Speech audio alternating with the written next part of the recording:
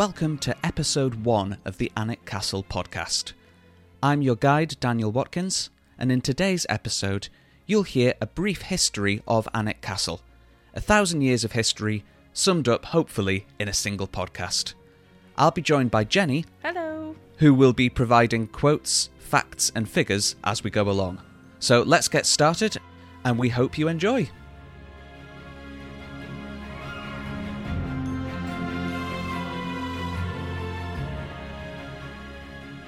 Let's start at the beginning. The earliest definite record of Alnwick Castle is a written description in a chronicle from the year 1138, which described it as a Munitissimum Castellum, which means a heavily fortified castle. Thank you, Jenny. We can take this quote to mean that there was probably a completed castle at Alnwick by this time, although exactly how it looked, we're not sure. Despite centuries of repairs, restorations and improvements, there are still some parts of the castle today that we can identify as being from the 1100s. If you've ever visited Alnwick Castle and gone into the staterooms, you'll have walked underneath a stone archway that goes all the way back to this period, the very start of Alnwick Castle as we know it 900 years later. There may, however, have been a fortress of some kind on the same spot as the castle, even earlier than 1138, dating back to before the Battle of Hastings and the Norman conquest of England in 1066.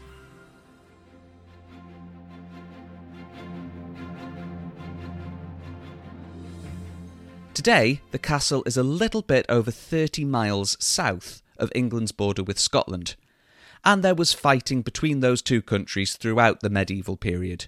Scottish attacks in and around Alnwick took place regularly from the very beginning of the castle's story, and it quickly became known as a border fortress. In 1093, King Malcolm III of Scotland, who'd reigned for 35 years and inspired the character of Malcolm in William Shakespeare's play Macbeth, was killed in fighting very close to Alnwick Castle. 80 years later, another Scottish king, William the Lion, was captured and taken prisoner just outside the castle. The area around Alnwick Castle actually contains monuments to both these Scottish kings. To the west is a plaque marking the occasion of William the Lion's capture, and to the north, on the other side of the River Aln, which protected the castle's northern edge, is Malcolm's Cross. Although the current version of this monument wasn't put up until the 1700s, a very long time after Malcolm himself was around. But that's a story for a future episode of the podcast.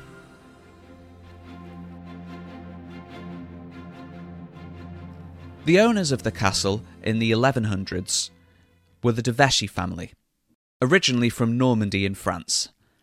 By the end of the 1200s, their legitimate family line had died out, and there were no direct heirs to take over Alnwick.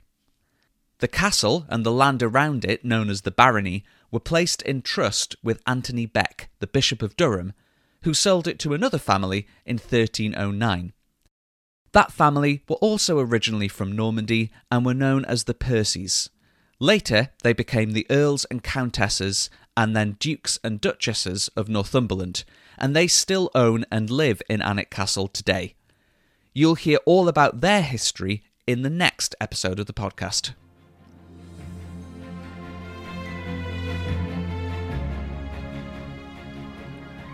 During the 1300s, the Lords Percy built new towers all around the castle's keep, its central building, and along the perimeter or curtain walls.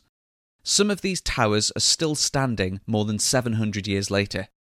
Two of the most impressive are the pair of octagonal towers that guarded the entrance into the keep. They're decorated at the top with a series of stone shields, and they were built in the middle part of the 14th century. If you visit the castle today, these towers are probably one of the first things you notice ahead of you as you enter the castle grounds, and they're still pretty awe-inspiring today. At this point in history, Alnwick Castle was being used as a border fortress. It was a military garrison. Just in case there were more Scottish attacks, or, alternatively, if the kings of England wanted to send troops to attack Scotland. Evidence from 1314 tells us that stationed at Alnwick there were 3 knights, 38 fully armed soldiers, at least 40 light-armed cavalry troopers called hoblars, and an unknown number of men-at-arms. Thanks, Jenny. In the following century, the Wars of the Roses saw the houses of York and Lancaster battle for the English throne. When Edward IV became king after the Battle of Towton in 1461, Alnwick Castle became a target for both sides. The 3rd Earl of Northumberland had been killed in that battle, and his heir had been imprisoned in London, which left the castle basically up for grabs. It was besieged multiple times, and it changed hands multiple times over the next few years, being held by both sides of the war, and eventually ending up back with the Percy family after the 4th Earl was released from prison. It appears that nobody was ever able to completely conquer Alnwick Castle just by force. When the Wars of the Roses ended in the 1480s, England's new king was Henry VII, and the Tudor dynasty began. Society began to change quite dramatically in terms of religion, warfare, and royal court life, among many other things. One of the changes that most affected Alnwick was that the golden age of the medieval castle was generally considered to be over. The effects of cannon fire on stone walls had become more and more dangerous. Most castles no longer needed resident knights and soldiers, and many noble families began to find castles themselves unsuitable to live in. The Percys did still use Alnwick Castle during the Tudor period though, and while by this time its role as a fortress for defending that English-Scottish border had arguably become less essential, small-scale attacks still took place on both sides. A Scottish raid in 1577 is supposed to have cleared the castle dungeon and its cellars of all of the prisoners being held there.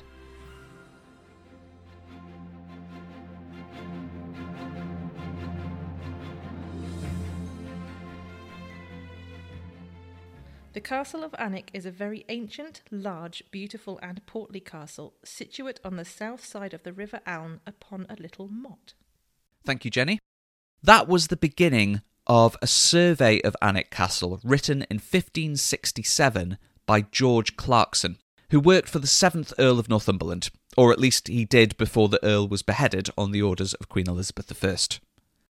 Clarkson's survey is one of the most valuable sources we have for how the castle looked 450 years ago. He described every building in detail, including some that no longer exist. And Jenny's got an example. Betwixt the Constable's Tower and Postern Tower stands one fair brewhouse, well covered with slate, and joining upon the said Postern Tower stands the bakehouse south and north.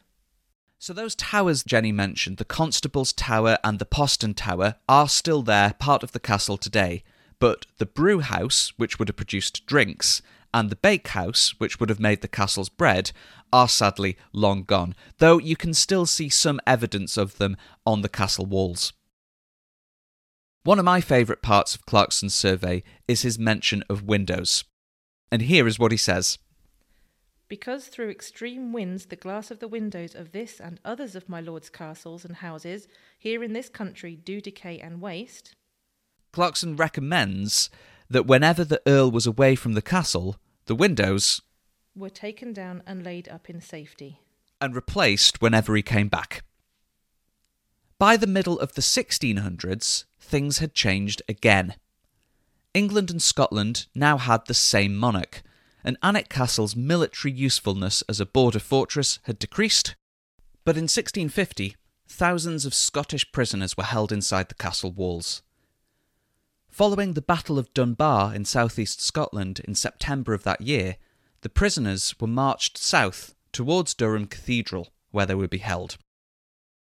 On the way, according to Alnwick Castle's administrator from the time, they were lodged within these walls one night betwixt the middle and upper gate.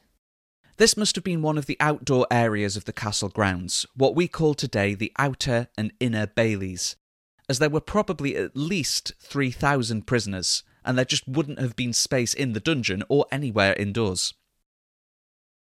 By the beginning of the 1700s, The prisoners were long gone, and the castle was no longer required for keeping them, or to defend the border of the now united England and Scotland. The Percy family no longer used Alnwick Castle either. The condition of the castle buildings and walls began to deteriorate until 1750, when Hugh and Elizabeth Percy, later known as the first Duke and Duchess of Northumberland, decided to create a northern seat of the family at Alnwick and restore the buildings, grounds, and the wider parkland that surrounded the castle. The style of the castle was completely changed by this restoration into something much more Gothic. Looking at illustrations that were made of the castle around this time, there's something almost like a fairy tale about it. Tall turrets, beautiful windows, and on top of the walls and towers, dozens of stone statues which were added for decoration. You can still see some of these statues today, but 200 years ago there would have been many more. A lot were taken down in the 1850s and 1860s, when Alnwick Castle was restored again by the 4th Duke of Northumberland. New towers were built, and courtyards were modernised, and new staterooms were created inside the keep in the style of an Italian palace, so that the castle looked like a medieval fortress outside, but inside it became something very different. The castle today is similar to the way it would have been in the mid-19th century after this restoration. The towers, the walls and the courtyards are still as they were, and the staterooms still have the Renaissance Italian style the 4th Duke wanted for them, full of amazing items and collections. These are the rooms you see if you visit Alnwick Castle today, and we will be exploring them in more detail in future episodes of the podcast.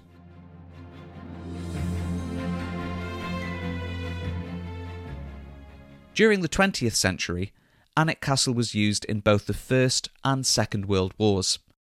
A military training camp was created in 1914 on the land north of the castle known as the Pastures, while students from Newcastle Church High School were evacuated to the castle between 1940 and 1944.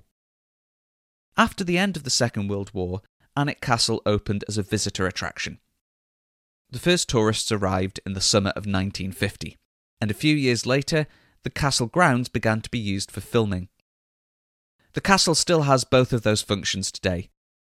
Even if you've never visited as a tourist, you've probably seen at least one film or TV programme that features Alnwick Castle. It's still lived in today as well, and is known as the home of the current generation of the Percy family, the 12th Duke and Duchess of Northumberland. So that brings us up to date.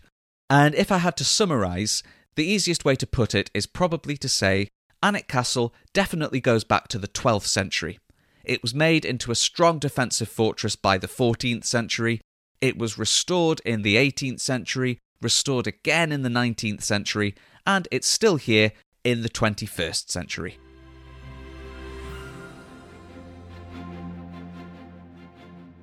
So, that is a very quick summary of what's happened at Alnwick Castle over most of its history. There's a lot to explore, and there are a lot of stories to tell, and we will be getting into plenty of those as this podcast continues.